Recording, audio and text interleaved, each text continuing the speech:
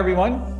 This is Alan Bolio, president of ITR Economics, and I'm happy to be able to answer your questions from our New York City Tri-State webinar. Thank you for being a part of that, and I thank you for your questions. That was really encouraging, nice of you, appreciated that you took the time to send in your questions. I'm going to do my best to answer them. I cannot answer them all, but I'll let you know the ones that I cannot answer so you won't think I just skipped over what was on your mind. The first one that came in was interesting, I guess would be the way that I put it. And I think it's not so much a question as a political / social statement. It was a comment about how, because it was dissing the New York Times and its accuracy. And it seems like the statement was out of touch, not relevant. Those were the words that were used. And so I just want to comment on that. And I know what it's in relation to, is in relation to some of the county information for COVID deaths. And I do understand the skepticism, but we have found that their data on this issue has been good, and that it tracks with the COVID project, and it tracks with CDC information and European CDC information. We're not seeing anything really strange in their data. So I understand your social political concern, and I get your point of view. Whether I agree with it or not I'm going to be very neutral on, but I do understand it. But it is what it is in terms of, available data. And I don't have any other source that provided that county data. I'm sorry if it was a disappointing source to you. It's not unusual that people wonder about the Times as we look into the business world. But in this case, I don't think you have a lot to be concerned about. Second, Vistage members, and I think the question really meant do not, but it says Vistage members are owners of small and mid-sized businesses. Many of us do have unlimited resources to capital. I'm pretty sure that meant do not have unlimited resources to capital, but I really wish it was the other way around. And the question is, do I expect any extra funding for places hurt more by the pandemic? That's kind of a nod to the fact that smaller states that weren't hit as bad seem to have gotten just disproportionate amount of aid. I haven't researched that to see that it's true. But the answer is yes, I expect extra funding because the Federal Reserve Board has said there is no limit, and Congress is ready, willing, and I assume able to pass additional legislation as needed. They have said they are. And you know, they're not always on the same page as to how fast, but they're both parties are saying that if needed, they will. So I would suspect that the answer to your question is a yes, given the political world and what they are saying. Next question, third, do I think that developing a COVID-19 vaccine will have a significant impact on stimulus for retail / restaurant / hospitality industries? Significant is the tough word there because that's very subjective. I'm going to say yes, it'll have an impact. And I'll even go so far as to say yes, I think it'll be noticeable. It certainly will be positive. Significant is in the eyes of the beholder. Will it return you immediately to where you were pre-COVID-19? No, I don't think you're going to return immediately. So if that's what you meant by significant, I would have to say no. Will it put you on the path where eventually you will? I would have to say yes. I haven't seen a lot of surveys on how many people will take the vaccine. The one survey that I have seen, and it's only one, so it's a horrible thing to say, and to even quote, shows that about 50% of the population is unsure whether they even want the vaccine. That may be a competence issue. Next question is, what's the leading indicator for another stock market crash? Well, our ITR financial leading indicator certainly helps with that, and that's in the ITR trends report. And the financial section, I should say. Price to profits help, and I believe I showed that in the webinar. When prices are way above where the profit line is, sooner or later there's a correction of some kind that will happen, but there's nothing that I know of that'll help you plan the month or that'll help you plan even the quarter for that actual drop. So that's probably a disappointing answer, but if you watch our ITR financial leading indicator, that 12-12 turn in the stock market will serve as a confirming indicator to what is already happening in the monthly data trend. And you can use it that way. Next, adding to the COVID-19 effect on the economy, what effect do you believe the recent civil unrest will further affect the economy? Specifically, international tourism will be at record lows this summer. There's absolute fear to visit the US. My thoughts. My thought is that international tourism this summer was not going to happen anyway. I mean, most people do not want to travel internationally. Our own State Department is really discouraging people from traveling internationally. I think international tourism this summer was not a happening thing anyway.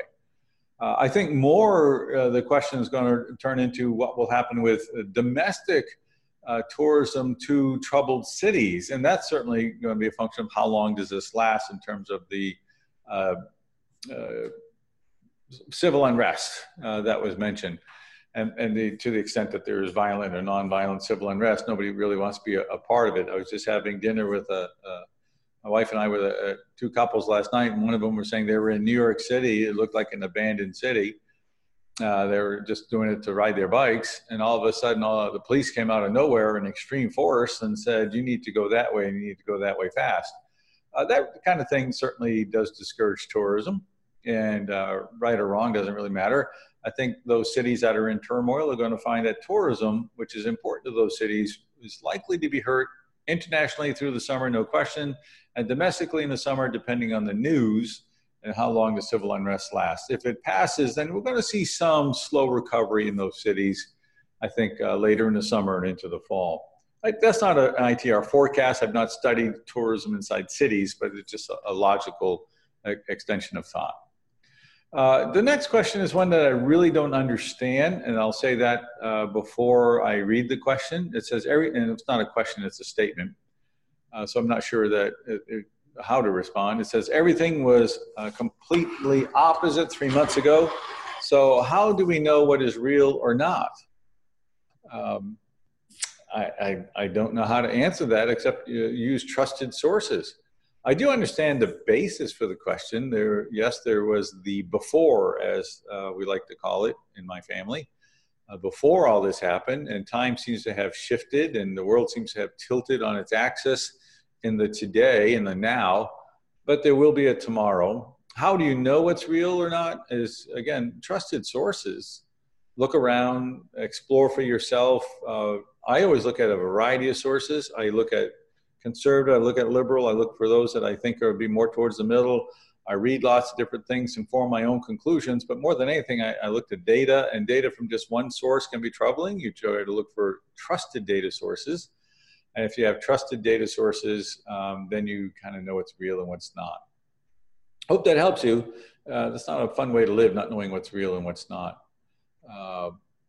Next question is, aside from a significant second wave of COVID, what are the 2 or 3 biggest risks that threaten to disrupt the optimism of ITR's projections for the remainder of 2020 and into 21? Interesting question in that we do think of those things around here. What are the risks to the forecast? And you hit the biggest one, a second wave of significant proportion that state governments shut down economies again is certainly the biggest.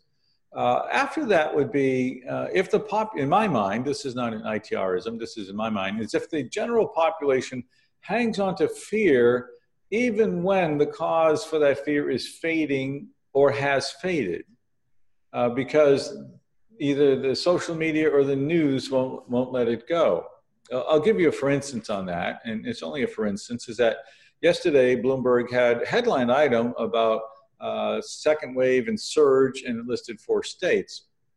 Well, and then below that there was a second line said, but experts are not sure it's tied to opening of those states.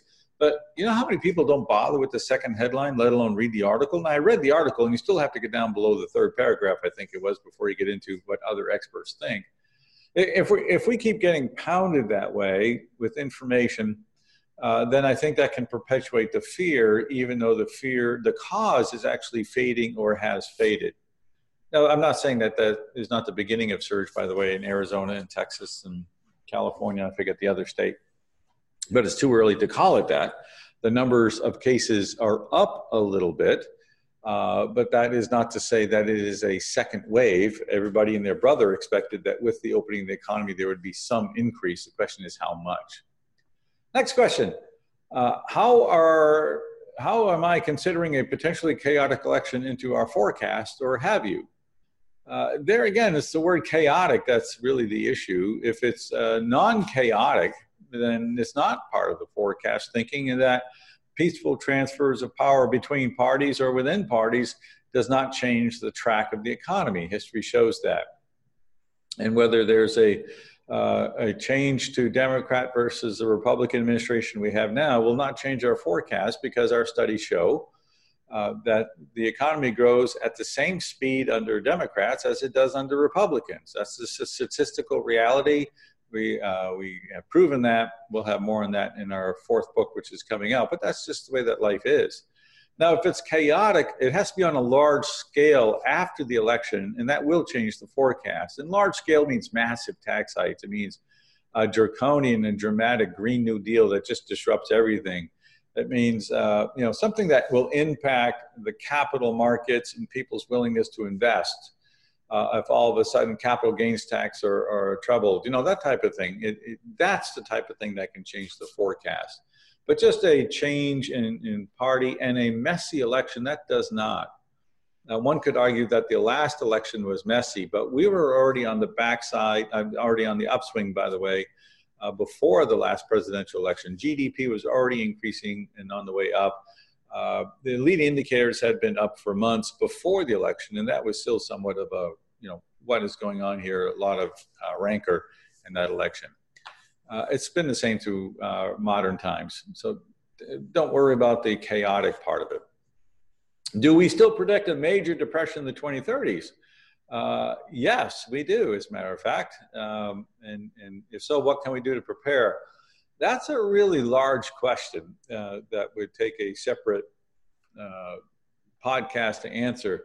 Let me just let you know that we have a July webinar that will answer a lot of that, but probably easiest of all is two things. We wrote a book on this. It's called Prosperity in the Age of Decline. And the other thing is to go to our website, look in the library for the June 2019 webinar that Brian and I did. It's all on the Great Depression, what you should do to prepare. Nothing's changed in terms of what to do to prepare.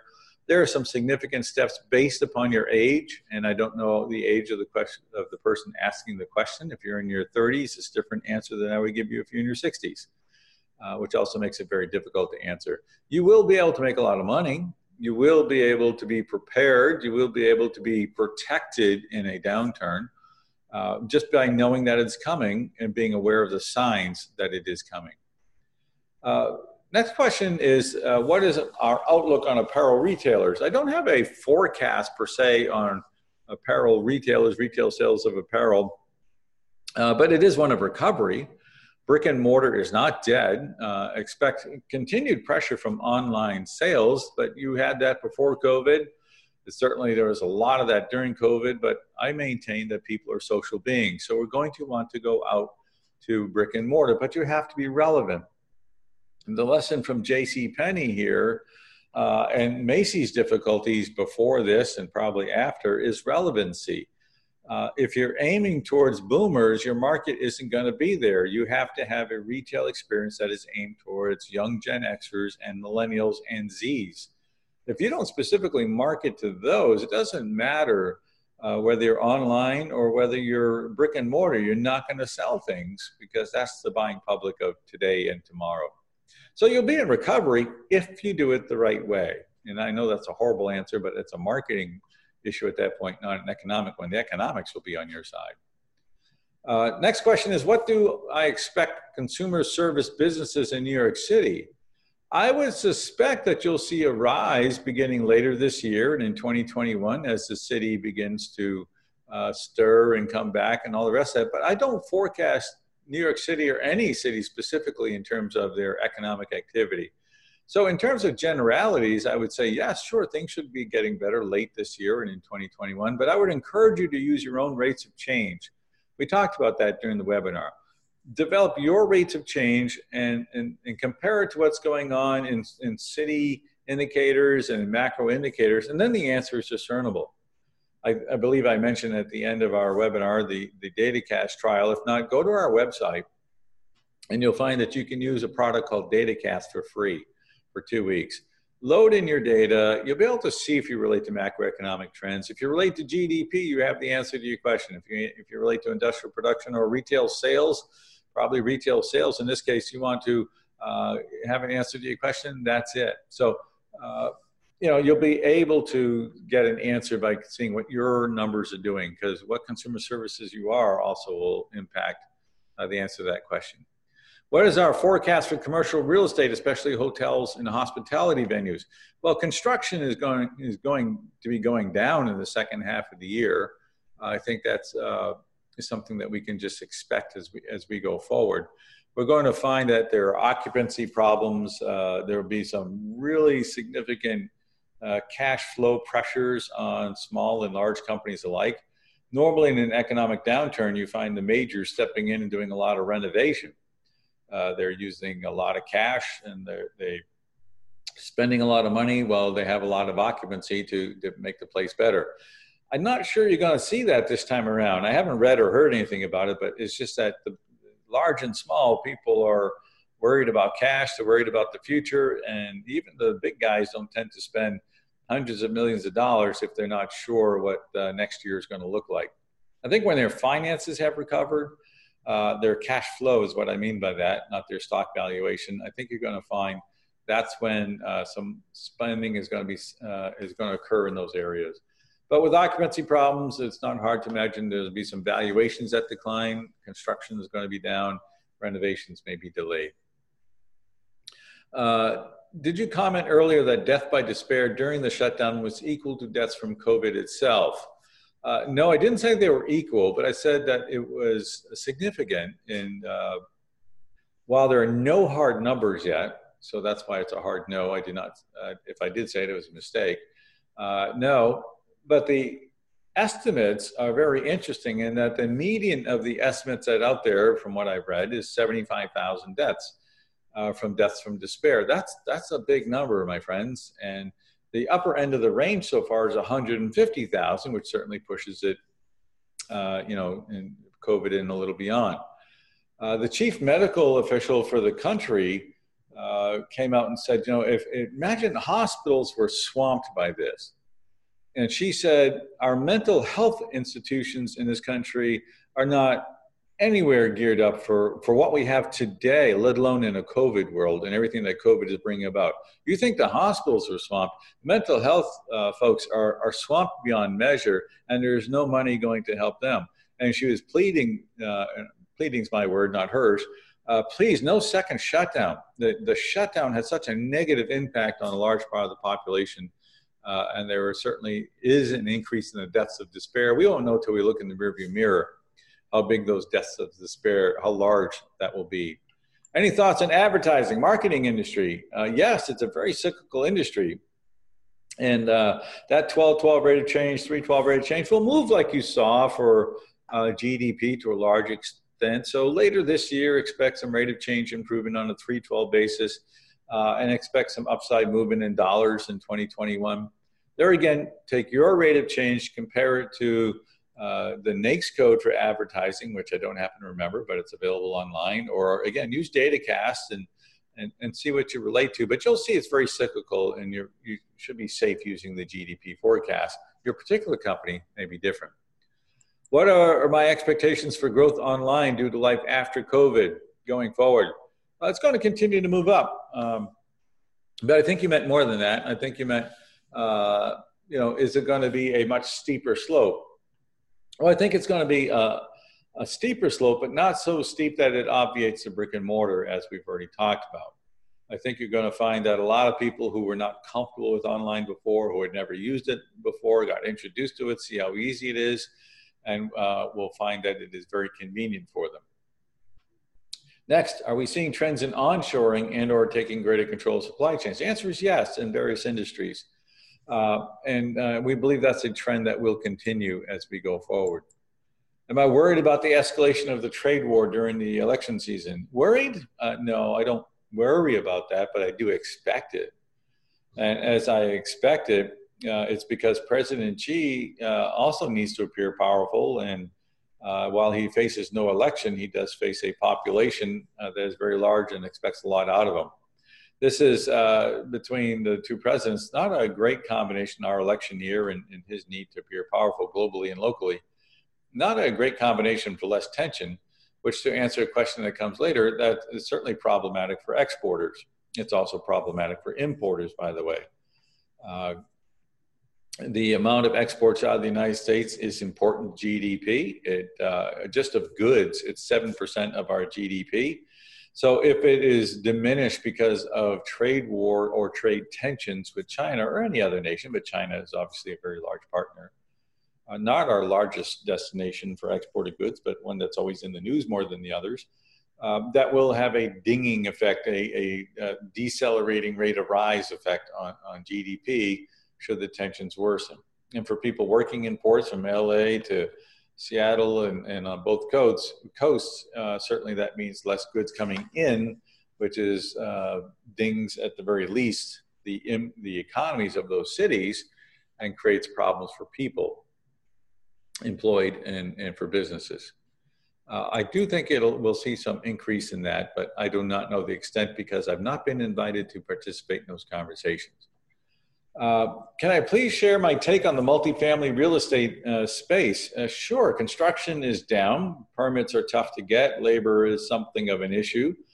Low interest rates are also suggestive that there'll be more home buying next year. And as jobs come back and the economy begins to stir, I think banks will have relaxed their standards so that there will be more home buying next year. So I'm not seeing a surge in rental occupancy. Having said that, if you're in a city where there is a lot of rentals and where you have a population that is given to rentals, it can be a nice long-term play, at least through this decade. If you want to hold it in the Great Depression, that's another issue because your vacancy rates are likely to go up and people not paying their rents likely to go up. But for the next decade, I think it would be a nice space to be in. In a tough multi-family market, you can find some pretty good pricing at low interest rates, although it's not like residential, as you know, it's a commercial rate. But it's worth looking into. Will it be necessary ultimately for Congress to do fiscal stimulus like shovel-ready and infrastructure to get jobs turned around versus the liquidity in current congressional and Fed actions? Actually, what's going on currently is better for job turnaround than infrastructure spending. Infrastructure helps a segment of the population, construction workers. And before this, construction workers had no problems getting a job. It was tough to get the qualified labor. Now people have lost their jobs in construction, but as in 21, some commercial construction picks up, and as in we talked about residential picks up, construction jobs are going to come back at a decent pace. I think what you're going to find is that infrastructure bills will get passed by the Congress, and that will put some money into the economy. I'm hesitating because you called it shovel-ready. The last couple of go-arounds, there's no such thing as a shovel-ready project. There's studies that need to be done. If the studies are done, then it still needs the scrutiny, an application of the state to the federal government. Federal government's got to scrutinize it. Then it's got to be issued to the states. And then the states have to get around to spending it. You know how many months I just talked about? So really, it all takes time, is my point there. The bill that is in Congress today calling for an infrastructure spend is right around $500 billion to be spent over 5 years. If you're going to spend, I believe it's 5 years, could be 4 years, but no, let's call it 5. That's $100 billion a year. That's a lot of money in anybody's book, but it's spread out over everything from the electrical grid to satellites to bridges to roads to pipes. It's not concentrated in any one place, and $100 billion a year in a $20 trillion economy is not going to do more than just kind of touch that needle in the upward direction. For companies looking to sell, for the next question, when do I suspect the next prime opportunity will be to put your company on the market? The answer is a short one, 2024 or 2025, somewhere's in there, depending on your place in the business cycle. Again, you must know your rates of change. You must know where your market's at. I gave you a macro answer based on you fitting into the general economic environment. You could be acyclical, you could be countercyclical, and it could have just given you horrible advice. You need to know what your rates of change are telling you as far as how you fit into the economy. As far as a good economy to sell into, if you're related to the economy, I'll stick with 24, 25. Any advice on what indicators to follow if your main business is spent on office space movement / shift / growth? Well, yeah, you're going to look at the employment trends in office jobs, service professionals, engineers, and that sort of thing. I mean, all that's available from the Census Bureau, and you can get that. We also have it available, and you can use that through DataCast as well. So you're going to pay close attention to those. There's also a source, and I don't remember the name, or else I'd be happy to share it with you. Send me an email, and I'll dig up the name, where you can actually get city information on employment trends in different fields. We don't use it anymore, but I'd be happy to dig up the name so that you can have it. And that will obviously help you as you try to do business in that space, no pun intended. Of course, the big thing you're going to have to watch is the work from home movement. The work from home movement is a huge deal, and somewhere around 5%, 4% work from home now. If that number jumps to 15%, that's a lot of people that aren't going to be in offices anymore. And if we are in a new world where we're going to have social distancing as a way of life for years, that's going to obviously have an impact on your office space requirements and what you're going to have to provide. So you're going to have to watch those two trends closely in the next few months. I know it's not satisfying to not have an immediate answer, but work from home is going to take time for a trend, significant trend or not, to develop, and to see whether social distancing becomes a requirement that lasts for more than the near term. The midterm and long-term impact on retail stores, I feel like we touched upon that. Continued pressure to change. That's not going to end. My first job ever as a teenager was at FW Woolworth. They were the retailing giant of the year. How many of you of the decades? How many of you remember FW Woolworth? And then after that, what do we have? We had Montgomery Ward, and they failed. And then and all along and through there, starting with a catalog, which was the online of the day, by the way, we had Sears. And most of us on this, listening to my voice, will remember Sears. But there's a lot of millennials that go, what? And there'll be Z's that go, who are they? It's all about the relevancy of the deal. It's the relevancy of the experience that's going to determine the long-term impact on retail sales. If you're relevant, you'll find there's business for you, but you have to remain relevant.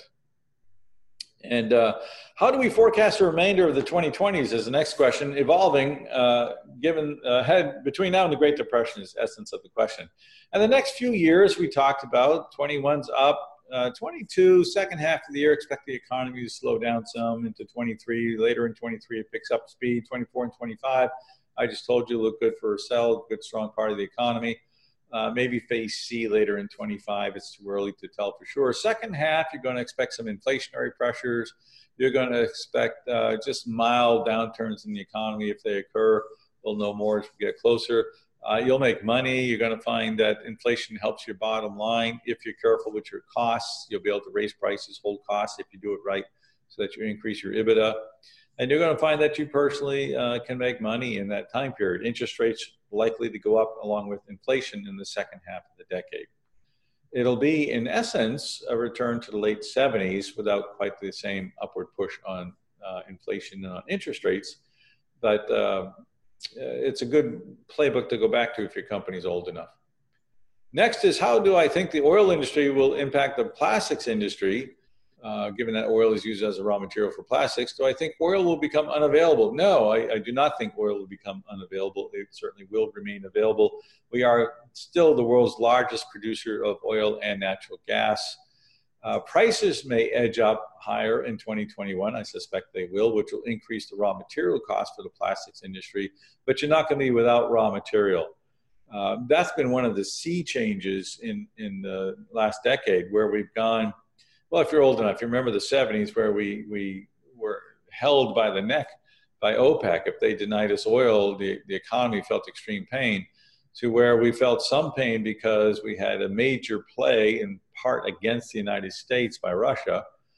The Russia-Saudi Arabia thing with the flooding of oil into the world market, prices crashing, and what that did to Texas and Oklahoma and some other oil producers, the fear that it brought to a number of companies, all that was going on, but there was never a question that oil wasn't going to flow and that there would not be enough oil in the United States. You know, with alternative forms of energy, and that's an important statement, with alternative forms of energy, the United States is oil independent. Now we don't produce all the oil we need because we have light sweet crude, and not all that we need is produced here because we need some sour heavy stuff that comes from other places. But if you just look at the energy that is produced here versus the energy that is consumed here, we are in essence an oil independent nation. Hoorah, I say. Talk about a good thing for the future. All right, do I see food retail going on, in particular premium priced natural organic, as people start to migrate back into and out into the world, I suppose, out of home eating? Will demand be strong for the future? That's definitely a marketing question, my friend. I have no idea what is going on now in premium priced natural organic food. I can tell you what I think is going to happen. I have no hard data on that. So I want to make sure you understand I have no hard data, but I suspect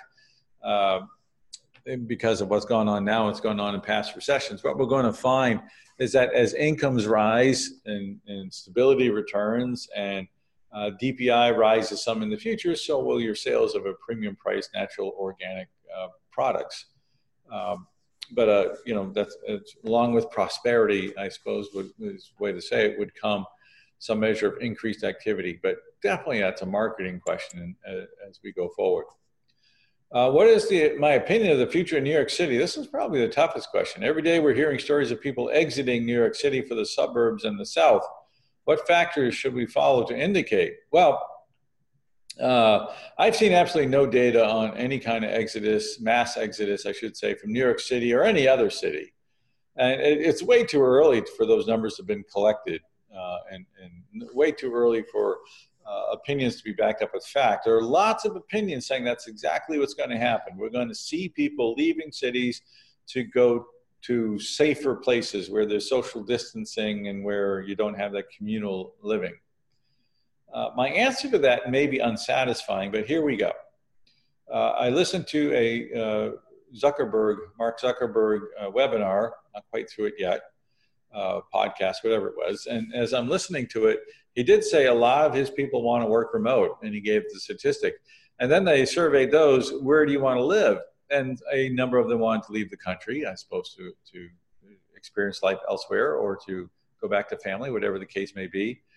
And some of them did want to go into the suburban and country life, but a large number of them just wanted to move to another city, which to me reaffirmed my thinking that people who live in cities like living in cities, a large number of them.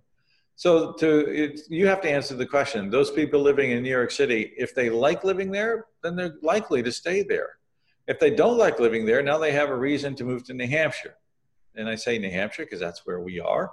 And I checked with a realtor friend last night, and the realtor friend said, they're not seeing a lot of that. Every once in a while, you see somebody, you know, getting a second home here as a recluse, as a way to hide out if this should happen again, or if even if global warming makes the South a very uncomfortable place to live.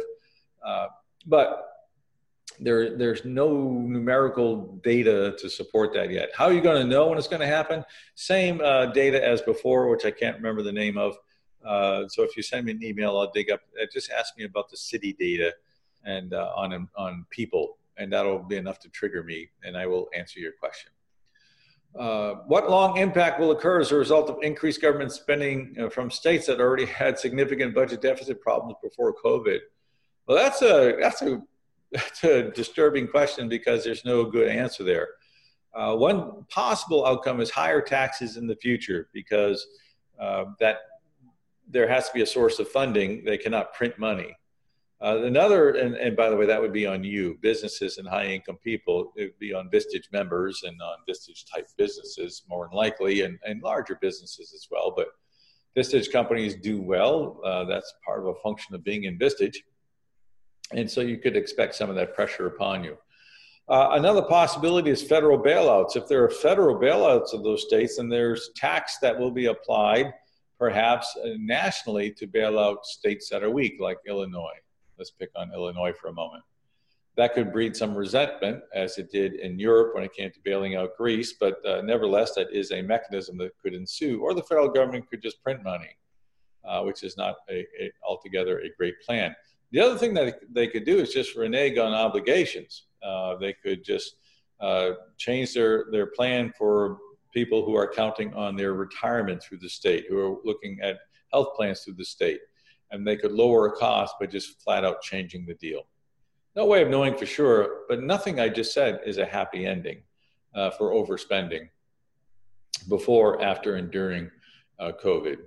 Do I see drastic changes in non-essential fashion retail purchases? Drastic, no, but again, the relevancy is a must. And I'm the type of guy, I don't really understand what non-essential fashion retail purchases means, other than it has to do with looking nice and you don't have to do it. That means that your marketing is certainly a must and you have to convince me that I have to do it, or you're appealing to a part of the population that believes they have to do it, one or the other. That really is a marketing thing. If you're good at marketing, you'll probably be fine. It said, this question was nice. It said, I touched a great point earlier about the hospitality industry and that it will come back. And this person owns a transportation company and went on to express concern about 2020 and asked if I believe that there's hope in 2020, or do we just ride this year out and look towards 21 as the year will be one of recovery? And it is B. I mean, you may see some pickup in activity later this year, but really what you're going to do is just hang in there till 2021. I just spoke to a group of folks in your industry, as a matter of fact, and a lot of it depends on where you are. And given the tri-state area that you are in, I would suggest the answer for you is going to be hang in there. You'll begin to pick up some. You'll see some increase in cash flow. But if you have a heavy cash need for whatever the need is, it could be a tough year. How is all of the debt due to this pandemic going to be paid back? What on earth makes you think it'll be paid back? It may be paid back, or it may just be modern monetary theory will be the rule of the day. We won't worry about paying it back, in which case it feeds into the Great Depression scenario of the 2030s, and it becomes a problem of Gen Xers for a very little time, and it becomes a millennial problem. We'll have passed this all off onto the backs of millennials, and Zs will be complaining about them. We're going to see inflation later this decade, which will allow the government to have an increased cash flow of inflated dollars. So they can take inflated dollars, which there are more of, and if they're disciplined, boy, isn't that a big statement? If they're disciplined, they could use it to start paying down some of the debt. There's an interesting solution called the 1 cent solution. You can Google that, but it takes a lot of political discipline, which I'm not sure is there. And the other answer is, of course, higher taxes, which nobody's talking about yet, but that doesn't mean it won't happen sometime in the future. 2 questions on cryptocurrency. Is it going to affect the financial world over the short and long term? Well, I imagine the answer is yes, same as today, short term. So the impact it's having today is the impact that it'll have tomorrow. Over the long term, it's really unknown in my mind. That's because regulatory environment has yet to really come to bear on cryptocurrency. It's not on their radar yet, although the Federal Reserve Board and others are talking about it in terms of creating it. That would be to replace what's out there and to regulate it. There have been no big failures in the cryptocurrency world. If there are widespread failures, that will destroy trust for a large group of people. If there's no system that is trusted, regulated, watched over, no oversight, it's impossible to trust, and therefore, how can it have a long-term future? All those questions need to be answered before I could even begin to take a shot at the long term. I do know that for me, there is no trust, and I would certainly not put my wealth into cryptocurrency. That just makes me an old guy with no sense of trust. I understand that. And to a lot of you may disagree with that because you're doing very well in that world, and I wish you well as you go forward. All right, when we look at the entertainment and cruise ship industries, do we have a forecast? No, I do not have a forecast for that. I do not expect any kind of cruise ship rebound anytime soon, that's for sure. But if you're old enough, remember the Legionnaire's disease? That Legionnaire's disease really did a number on the industry for a while, but it came back. Enough time goes by, it comes back because it's fun. And so how much time needs to go by this time will be a function of press, media, vaccines, and change in their marketing and all kinds of fun things that have to go on. Will it come back? Yeah, I'd say it's going to come back, but I don't know when. Just that it will. Entertainment, I hear that Las Vegas has opened up. I have not checked the numbers, but I hear that they're pretty busy. If I'm wrong on that, I apologize. It would seem that we are willing to risk it for the biscuit. With 1.7 trillion of new currency, is inflation a concern? Not now, no, not in the next few years. Nope. We're on board with the Federal Reserve Board. You're not going to see them have a lot of need to raise interest rates this year or next. When we get all past that, we'll take another look at it with you, but don't worry about it this year and don't worry about it in 21. And at this point, not much in the way of clouds forming for 22. Next one asked me to explain a statement I made. And if I made this statement, I apologize. Please explain my PPP statement that if you don't meet the guidelines, you'll have to pay it all back. That's what Marco Rubio said. And I thought I had mentioned it was Senator Rubio. The reality is the Flexibility Act pretty much states that. What was passed by the Congress states that if you don't meet the 60% guideline, it's not a partial forgiveness issue. You have to pay it all back. According to a strict interpretation, it's all or nothing. You're either going to get all forgiven or you're going to get none of it forgiven. But the SBA has since come out and the Treasury has since come out and said, that's really not what we're meant, and that's not what we want to enforce. So there may be another bill coming along that will clarify this. The SBA is saying that if you don't meet the requirements to have it all forgiven, then there will be a partial forgiveness. But what is not forgiven must be paid back. It will be converted to a loan, as you say in your question. So it will be converted, as the SBA said. As is strictly written, the answer is no. Stay tuned. Actual results may vary. Check with your tax attorney or your accountant for details. As the pandemic was completely predicted, and there was even a pandemic office at the National Security Council, how would we call COVID a black swan event? Well, technically, you're right. We wouldn't. And I couldn't argue with you because if some people see it coming, then you're not allowed to call it a black swan event. And if you look in your rearview mirror and you can see it coming, you're not allowed to call it a black swan event. So technically, you're right. We call it that because it is something that people understand, that this came out of the blue. How's that for an expression? That really doesn't have a lot of meaning. Because it came so quickly upon us. And the timing, to have known that it would come in February or January, that it would start, would not be something that we could have predicted. The same with the oil. In the strictest terms, that was not a blue swan because there have been political disruptions caused by Saudi Arabia before that have caused this. But the fact that they did it at the worst possible time when it made no sense to do it gives us the grounds, we believe, for calling it loosely a black swan. You're right, it doesn't meet the technical definition, but we are trying to get a message across. And I suppose there are also people in official offices predicting pandemics going back decades. So the fact that you predict it year after year after year after year, and it finally happens, would mean it's disqualified, but that doesn't mean it's not one heck of a surprise. Do we see the dollar rising or falling in the near term? Slight strengthening, if anything. The PMIs are going up in Europe, and we're going to see industrial production pick up in Europe and in Asia. So there will be no flight away from the dollar or to the dollar. So don't expect a whole lot of change in the near term is how I would look at that. How is the rhetoric and overall negative climate towards China affecting U.S. businesses that export from China? Well, it puts pressure on them, of course. The U.S. goods will find it tougher to sell into China, and importers will find it less palatable to import from China, and there are certain political conditions. So it creates a more difficult climate for U.S. businesses is the answer to the question. Which you're right. You knew that. It's kind of buried in your question, and I affirm your thought. Railroads were briefly mentioned. How are the railroads going to fare during the next 3 years? With GDP, it's a movement of freight issue. I'm not going to comment about the profitability of railroads.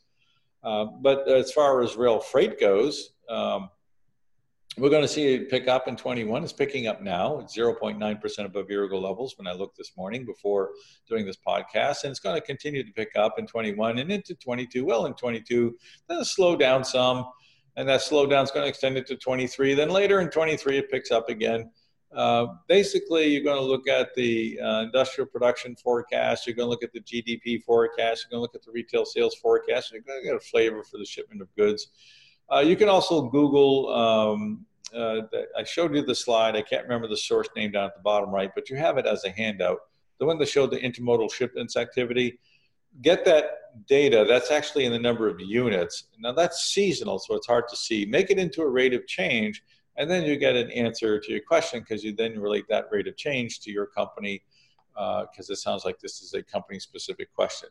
And then find leading indicators for that intermodal activity. I use it as a leading indicator. It may have leading indicators, and that will help you know how it's going to impact your business. All right, that was the last question. I thank you all for being part of Vistage, and we're very happy to be part of the Vistage partnership. It means the world to us here at ITR Economics. Thank you for asking the questions. Thank you for listening all the way through to the end if you did. We appreciate it, and we wish you all the best as we go into the future. Thank you. Have a great day.